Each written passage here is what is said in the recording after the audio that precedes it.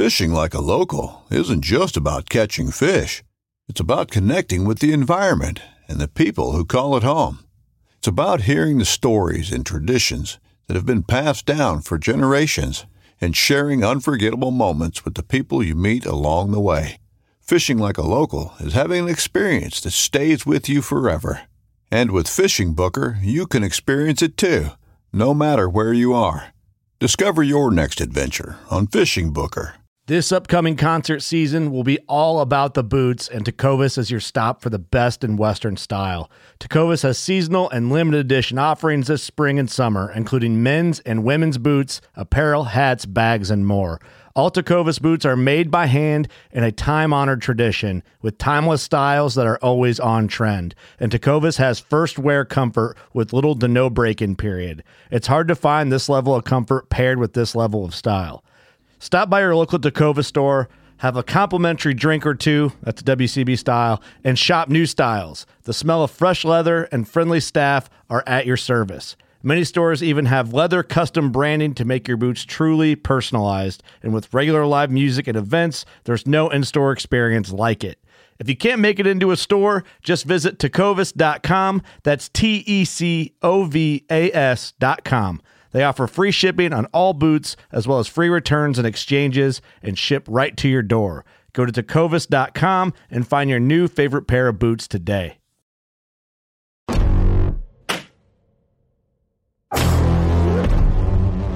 When it comes down to it, what are we at our core? We are North American waterfowlers.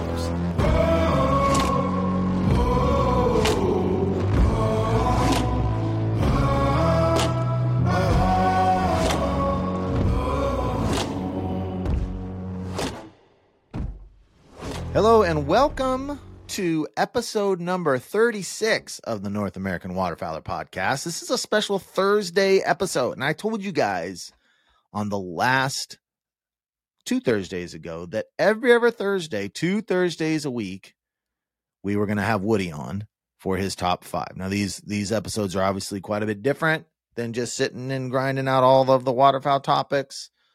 A little more humor-based, matches my sense of humor.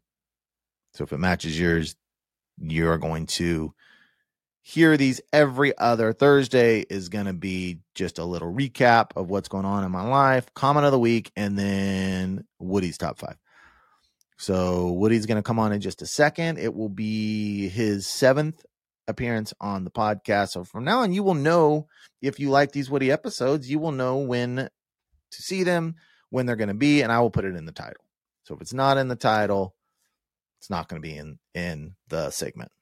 So let me give you a little quick update. I am about ready in a couple days to leave on another almost week-long trip. I'm just traveling so much. I just got back from the Louisiana trip, which is a trip of a lifetime. Had a week here at home, and now I'm taking off again. Georgie and Elijah and myself are going to go to Flatlander Kennels with Chris Jobman and do some training with them and some filming with them. And I'm just so excited about it. A little nervous.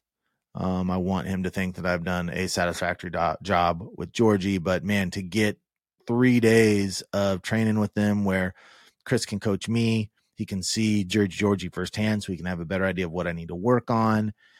Just really, really excited and honored to be able to have the opportunity to do that.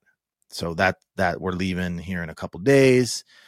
And going to train Tuesday, Wednesday, Thursday. And then Friday, we got the day off. So Elijah and I are going to do some fishing out there in Nebraska. In Matt from High Praise Sportsman, his stomping ground. Unfortunately, Matt's not going to be around at that time, but he's onnexed me some pins of some possible trout fishing. We might go up into the sand hills, maybe run after some bass or maybe some pike. I don't know. But then on Saturday and Sunday, Flatlander Kennels is putting on a seminar, an HRC seminar. And so we're going to be, Elijah and I, we got 2 cameras going, and we're going to be running some video of that. And that's going to be really cool. If you haven't heard it yet, I've got a second podcast, the Flatlander Kennels podcast with Chris Jobman, where it's just all dog stuff. And we have great guests on, and Chris is obviously the bulk of the content on that. And I just kind of facilitate it, do the editing, do the promotional stuff. And then I'm there to give an amateur's perspective on things, which is really, really good, because a lot of times when top level pros talk to other top level pros, they kind of speak in a language that your layman amateurs may not understand sometimes exactly what they're talking about. Because I know that I find myself that way a little bit, like, help for the amateur's perspective, help me break it down that way. So Georgie's fully healed now. She is back in training. I got back from the Louisiana trip and everything seemed to be healed up. Everything's fine. So we are back hitting the training hard. She's had some hiccups in some of the stuff. I'm feeling a little frustrated by it because I want her to be a little more fine-tuned than she is. So I'm having to regulate my emotions and get myself in check and make sure that I'm being strategic. And one problem I have with training is like there is a lot of momentary decisions that you have to make when you're working these dogs for like hunt tests. So for example, I've been working on all off season on de-cheating, which in these hunt tests, they don't want dogs running the bank. They want them going directly through the water on a straight line. And I've seen this firsthand. And I've got a lot of people say, I want my dog getting into as fast as I can. And I want them running that bank because they're going to get there faster. And yes, that is true. They're going to get there faster. But I have seen this firsthand. If it is a longer, you get 100-yard bird where they've got to cut through some water. If they run the bank, they tend to lose the line. If they run a straight line and go through water, they're much more likely to can keep their memory of that line and get all the way to it. And I've seen this with Georgie firsthand. She's in a decent place with it where she's cutting through the water, but she's still being sucked, especially on banks that have a curvature to it, a circular curvature to it. She's getting sucked into that bank. And so she's going through the water, but it's still at like a circular, a curving pattern a little bit. And I'm trying to break that out of her. And when she does that, she loses her line on the bird and she will hunt to the left of it. And I've seen it over and over again. And so I'm trying to get her to stop doing that. But my problem is it's like these decisions I'm having to make in the heat of the moment. So I got Fumbles throwing a bumper up a hill. She's got to cross through a little bit of water. She starts sucking to the left and getting off the line. It's like, at what point am I going to A, blow the whistle and stop her because she's not doing what I want? And B, when I do blow the whistle and stop her, what am I going to do with her? And so my method is stop her. Well, let me just say what I want to do is stop her with the whistle. If she's sucking to the bank too much on a mark, stop her with the whistle, have her look at me, give her a nick, bring her back a little bit, cast her back into the water. But Georgie's so fast that I am not controlling my emotions very well. So I'm getting a little flustered and I tend to blow the whistle and nick at the same time, which in her mind, I think she thinks that means sit as fast. I don't think that if I don't nick at the right time, she's not getting the right message. If I nick and hit the whistle at the same time, I think that she feels like she's being corrected for not sitting fast enough. Because when she doesn't sit fast enough, that's what I do. I hit the whistle. I hit the whistle. If she doesn't sit immediately, I nick her until she's sitting down. And so I think that she's not getting the message right because I'm getting too amped up. So I was telling my dad, I've got to, every time before we do a drill, I've got to go through my head. Here's exactly what I expect. If I don't get it, here's exactly what I'm going to do and how I'm going to handle it. And repeat that before every single mark. Because I'm just getting a little too flustered and kind of training like a chicken with head cut off in those situations where it's like it's all happening so fast. I needed to slow down in my mind a little bit. So we've been working on that. We've been working on long marks. Luckily, had the privilege of working with a bunch with my buddy Cole, who his dog Delta is just, man, he has got that dog so fine-tuned right now. I mean, he just passed his first. Delta's got 2 HRC finished test passes. Georgie's got 1. Georgia's 1 for 1. Delta's 2 for 2. In fact, Georgie's never failed a hunt test yet. I think it's coming, but she hasn't. She is 6 for 6. One started, 2 seasoned. Or no. One started, 4 seasoned, 1 finished.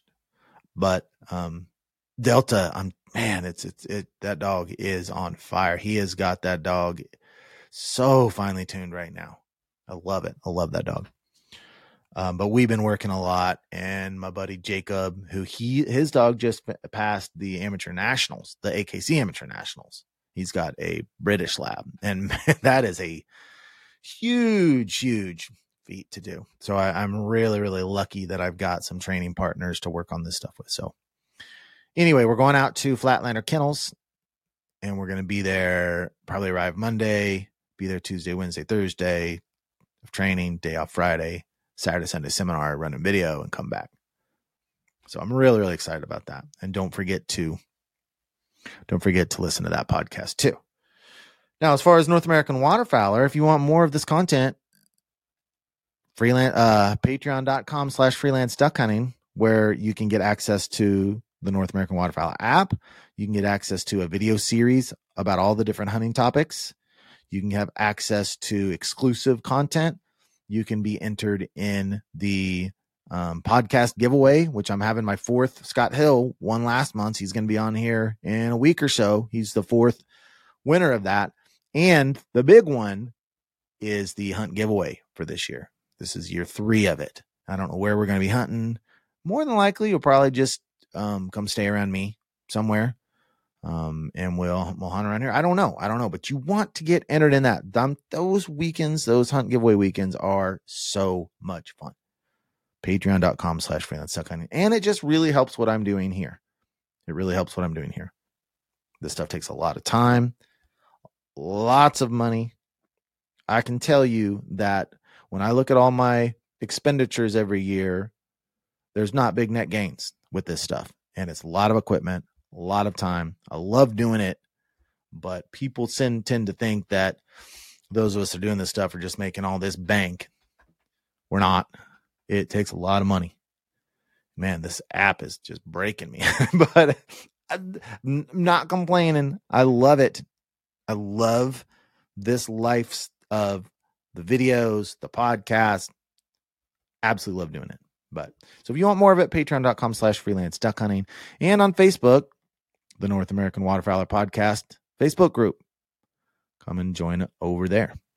So let's go ahead and jump into the comment of the week. It's time for the comment of the week. All right. So, I put out a video like 3 years ago. There are certain videos on YouTube that do really, really well and just keep getting views. And this is one of those. So it was shotguns, Beretta versus Stoeger. Which one is better? And I recently got a comment on this from a guy named Caesar. And he said, I just got a new A300 Beretta and I took it out of the box. And I noticed that when I try to pull the bolt handle, it's almost impossible. It's stuck. I have to wear gloves or grab it with a towel and pull it back because it's just so hard to do. Is this normal for the new Beretta? Will it get softer once I run 150 to 200 shells? So this video, I made a comparison between the Stoeger A3000 and the Beretta A300. At that time, I was using the A300. My buddy Dan was using the A300, and Aiden was using the Stoeger M3000. So that's why I felt like I could really compare these. I had actually shot the Stoeger a little bit. And their price point is about the same. They're entry-level shotguns. So I thought that I was knowledgeable enough to do a little comparison between the two, pros and cons, which one should you buy? And I want to talk specifically to the A300 in response to this comment. When I was getting ready to buy the A300, the thing I liked about it, it's an entry-level semi-automatic shotgun. So I got this thing for just like $5.99 at Cabela's. I found some special coupons. Normally about a $650, $700 shotgun, I think. And I was looking online and listening and checking out reviews, and all I saw was awesome gun, awesome gun, awesome gun, awesome gun. That's all I saw. It just seemed like a no-brainer to get this shotgun. And I will tell you, I used it, Dan used it, and Jake from Chasing Green used it. And all three of us agree we would never, ever purchase another Beretta A300. Within the first year, this gun started rusting. Like hunt 7 or 8, I was noticing rust on it. I constantly had cycling issues with this gun. It was to the point where I was about ready to quit, to sell it. After season 2, I think 2 or 3, I said, if this problem doesn't get better, I'm selling this gun. And then that year, I figured out, well, in between hunts, if I spray oil inside the gun, then it mostly takes care of the problem. Not all the way. Enough that it didn't end up selling it. But you had to spray it down to every single hunt, which you shouldn't have to do. My dad had a Beretta Black Eagle 2. I'm sorry, Benelli Black Eagle 2 for 25 years. And he hardly ever sprayed that thing down. He just didn't hardly clean it. And that thing just was a champ his whole life. Now, the last couple of years, it's been having a few issues after like 25 years. But this Beretta, you just shouldn't have to have that much care to a good shotgun. Dan had all sorts of problems with it. I don't remember what the problems Dan was having, but he had all sorts of problems with his A300. Jake had all sorts of problems with his A300. So I know 3 of these guns have personally been used by myself and 2 others, and we all agree that it's not a good gun. It's just not. So to answer Caesar, if you get a new gun right out of the box, it should work like a champ. Now, there's sometimes if you're shooting really light loads to these guns, that then they're not quite broken in properly, that over time they can get a little bit better and you may get some cycling issues. But nothing like that. I mean, you should get a gun out of the box and you should be thrilled with it. You really should. And I will say that the Stoker, Aiden had tons of problem with that Stoker too, that M3000. He had to send it back.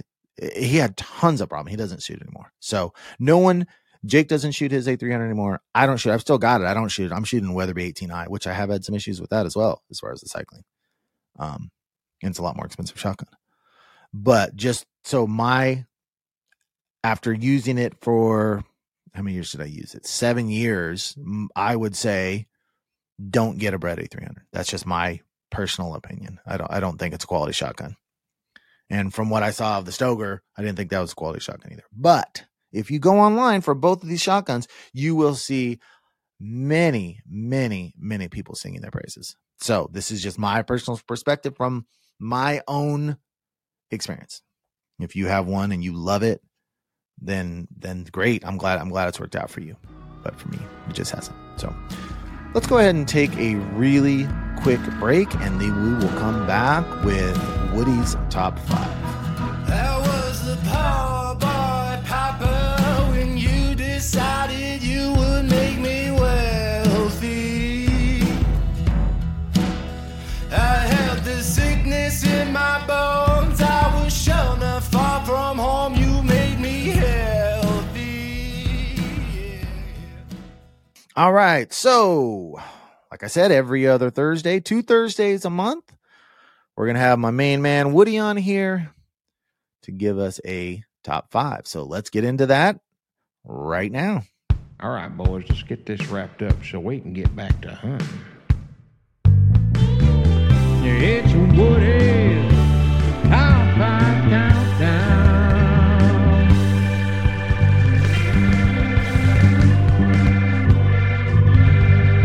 How's it going, Woody? You there? Hey, Ellie, excuse me. I'm sorry, me and Miss Larnetta, we went to the Steak and Shake tonight, and I've got a little lactose intolerance issue, and so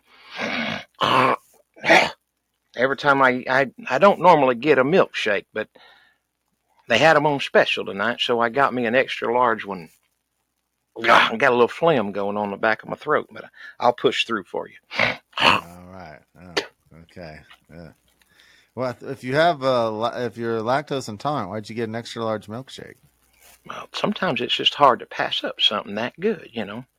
Yeah. It's just that I don't know, just with a big old triple cheeseburger like I had there, and them fries with the cheese sauce all over it, and then a couple jalapeno peppers on there. That milkshake just sets it off just perfect.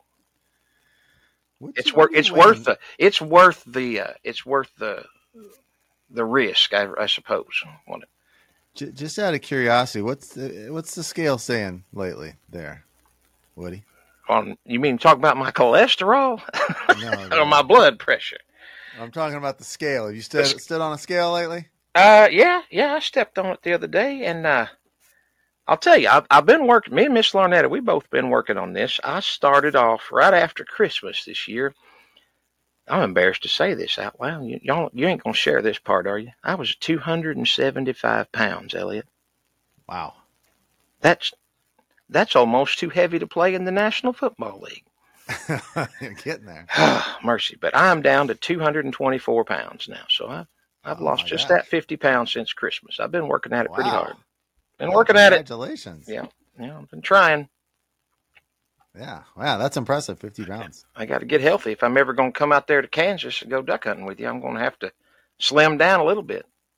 Try to fit in one of them. It's always open. You're always welcome. I want to look good in my Lululemon skinny pants when I get in that kayak and paddle around with you. Right. Well, if you're going to be in the kayak, as we know, you have to wear really tight pants. I got to wear them little bicycle shorts. All right. Well, tell you what, I've got a top 5 for you tonight. The last one was such a big. Miss Larnetta, I played it back for her. I played the podcast back for her because I wanted to get her critique on the last top 5, and she told me I got a little too worked up. She's almost embarrassed. She said that I was got a little out of control. So I'll try to scale it back this time. I'll try to be a little more. Sorry. I tell you, hey, the good news is we ought to be done here before that milkshake works its way to the South Pole of the situation. Is that the mucus in my throat is the least of your worries if you're around me after I've had a milkshake. Anyhow, I better move on before things get moving. Number 5 this is the top 5 ways to initiate newbie hunters. All right. Top 5 ways to initiate newbie hunters. Now, number 5 is leave early and stay late. If you're not wearing them, if you take a new hunter hunting and you're back home by 8 o'clock, you get out there right at daylight, get back home by 8 o'clock, they ain't really been hunting. They may have been shooting, and they may have had a fun adventure, but they ain't really been hunting. You know how this is. If you don't take them early and keep them out there as long as possible, make them miserable, then they really ain't got the full feeling of what it's like to go hunting. Now, I know you're into that full immersion hunting, and so I have a feeling you probably kind of feel the same way about it. Yeah, absolutely. You gotta break someone's down mentally and make sure that they're, sweating, feeling all dejected. They've got to know the worst of it. You got to really put them to it. It's kind of like the military. You gotta strip them all the way down to just the bare essentials and then build them back up. And exhaustion is one of the best ways to do that. All right, number 4. Number 4 is leave them high and dry. Now, this is, if you're going to initiate a new hunter, one of the best ways to do it is to drop them off somewhere and say, all right, I'll be back in 10 minutes to pick you up. Drop them off someplace where they can't walk to safety, and then take off and go spend. See, this happened with me and Lim one time. Now, I wasn't trying to initiate a newbie hunter, but it worked out well, and it gave me the idea to do this to some other folks through the years. But this is years, I'm talking just probably the Ronald Reagan administration or shortly thereafter.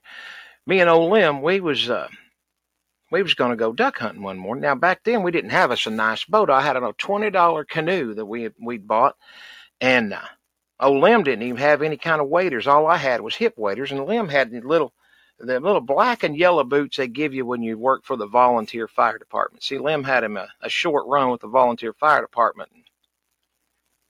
Well, I don't reckon I can probably tell you all the details about that because I don't know what the statute of limitations is on that kind of stuff. But anyhow, old Lim got kicked off the fire department, but they didn't make him give the boots back. So that's what he wore hunting all the time, was them yellow and black fire boots. Now, We had us a little spot there in the woods that we like to hunt called a hickory hump. It was just a little pile of dirt that stuck up kind of higher than all the other dirt around it. And when the woods would flood in there, then it just made a nice little dry spot where you could stand up on it and not be in the water. Well, we got there in the woods, and I could hear the mallards hollering way off up in the river bottom. And I said, Lem, I'm going to drop you off right here at the hickory hump, and then I'm going to go take rounders on them. I'm going to swing around through the river bottom. Well, I don't know if this ever happened to you, Elliot, but I got a little distracted because once I got down there, I bet I kicked out 2,000-3,000 greenhead mallards out of that river bottom. And well, when you kick up mallards like that out of a river bottom, they don't always leave. They just kind of get up and fly around, and they come right back in. And well, I didn't want to pass up an opportunity like that. And so a couple of big old fat greenhead mallards come in there, and I dropped them right there, just right in front of the canoe, and picked them up. Well, then paddled a little further, and a couple more come flying over, and I shot me one, a couple of wood ducks. Well, before long, it'd been nearly 2 hours, and I was still off in the river bottom. And all of a sudden, I heard shots go. Now, this was back when Lem had his old single-shot shotgun. I heard a shot go off. I thought, oh, good, Lem's getting him some shooting finally. And then I heard another one, and then another, and before I knew it, Lem had shot 15 times, just one right after the other. And I knew he wasn't shooting ducks, because Lem he'd have never shot that many times at a duck, or he wouldn't have gone over the limit. I thought, boy, I better go see what's wrong with old Lem. So I gathered up my ducks that I had there and headed off down the creek. I could hear him hollering when I got within about 100 yards. He's hollering, come get me right now. Get over here and get me right now. Well, I went paddling over that direction. I said, Lem, I'm sorry, I got into the mallards. And he said, I don't want to hear your stories. Get me to the bank. I said, well, what's the problem? He said, I've got to go to the bathroom, and you've been gone nearly 2 hours and left me standing out here in this water. I said, well, why didn't you stay up on top of that hump there where it was dry? He said, I'm on top of the hump. Elliot, the water was halfway to his crotch, between his knees and his crotch. I didn't realize the river was coming up quite that fast. I'd left old Lem standing out there in a pair of knee boots. He had water all the way up, and his stomach was hurting him pretty bad, and he had to get to the bank. So anyhow, I nearly lost me a good friend that day. It took me a long time. Well, the next several times we went hunting, I stayed on the hickory hump, and I let Lem take the canoe and go down through the bottom because I felt so bad about it. Anyhow, that's a good way to initiate a new hunter. Is leave them high and dry somewhere, stand them up on a log and tell them you'll be right back, and let them sit there a couple hours. They get to know a lot about themselves and what kind of hunter they are if you leave them like that. All right, number 3, the blood mask. Now, this one doesn't apply so much when you're a waterfowl hunter, because you don't typically gut the wild game right there in the woods unless you're going to eat them or something while you're hunting. But this is one that I've done this with quite a few deer hunters. I take them out for the first time. They shoot a little spike buck or a little 6-pointer or a doe or whatever. And I typically volunteer to gut the deer for them, pull all the entrails out. Not so much because I'm that great of a person. It's just that a newbie hunter is probably going to stick their knife in there and cut those guts open, and I just can't hardly stand the smell of it. But there's a lot of blood there, and so it's always kind of nice to say, here, this is tradition. When you kill your first deer, we're going to give you a little blood mask on your face there. But you got to, the key to it is you got to get your hand good and bloody and then accidentally slip and just kind of rub it all over their face, get it in their nose and their mouth a little bit. Yeah, they may throw up a little, but the point is it helps. You know, what they say, what is it? What doesn't kill you makes you stronger. And so giving them a good blood mask helps them really connect with their roots, of a hunter and a gatherer. I don't know if y'all do that with ducks or not. You probably just. No, I've never done that. Something. I've never done that. Well, maybe you should start. Maybe that golden You come boy. on down here to Kansas with me, and we'll blood mask. Maybe that golden boy feller would have turned out a little better if you'd done that with him that first day instead of just feeding him rotten Chef Boyardee and giving him the runs. All right, number 2, frigid cold. If there's a new hunter and you really want to introduce them to the sport, take them out on a day when it's about 18 degrees with about 25 mile per hour winds. Keep them out there all day. And then you'll really find out what kind of hunter you are. And nothing, I guarantee you, nothing will remind a person of their first hunt like missing the ends of a couple of your toes or fingers from frostbite. As always, serve as a reminder. Every time they look at that misshapen foot, they'll remember how much fun they had that first time. All right, number 1. I would never actually do that, but I may have caused somebody to lose part of an ear at one point, but I ain't going to go into that story because, again, I'm not sure about all the statute of limitations, lawsuits, and such. Number one is gut bucket duty. Now, I learned this one as a young boy when we'd go squirrel hunting. We'd come in we squirrel hunted in August and September, and it was hot, and them old squirrels smelled pretty bad. We'd gut us 20 or 30 squirrels in an old metal bucket there. And then my daddy'd say, all right, go out there in the field and bury them. And I had to go out and dig a hole, typically in the garden or the bean field there behind the house or something. Go out and dig a hole and dump all them squirrel guts in. Now, just say you can apply this to about any kind of hunting, but squirrel guts and fish guts just seem to be perfect for this. There's nothing like the smell of a hot bucket of squirrel guts. It gets up in your nose, kind of burns itself into your brain, and I tell you what, I'm a pretty old feller, and I can still remember the first time ever. I remember that smell. I remember that smell like I remember my grandma's house. Not that there's the same smell. I'm just saying. I still remember that smell to this day. Every time I get a chance, I let somebody have a bucket full of guts and tell them to go dig a hole and bury it. It's a good way to introduce them to hunting. And that's your top 5 right there. Oh, I know what I was going to say to go along with that. I think I need to have a plaque or maybe a T-shirt or something made that says, if they ain't throwing up, they ain't growing up. I think that's pretty fitting because I've heaved over the top of a bucket of guts on more than one occasion as a boy. Anyway, there you go. There's your top 5. Top 5 ways to introduce a newbie hunter to the sport. All right. Well, thank you for coming on here again. Are you willing to come back again for another one? Brother, you call me anytime. I've always got a bunch of malarkey I can spin for you. All right. Well, we appreciate having you on. Until next time, this has been Woody's Top 5. Well, you have just listened to Woody's Top 5. This is North American Waterfowler Podcast. So that's all I've got for you guys today. Don't forget, going over there to patreon.com/freelanceduckhunting. Join us. Get signed up for this cool stuff we've got going on over there. As always, you can reach me at freelanceduckhunting@gmail.com or on Instagram at freelanceduckhunting or the Facebook group or Patreon. Love to hear from you guys. Until next time, you've just listened to another episode of the North American Waterfowler Podcast.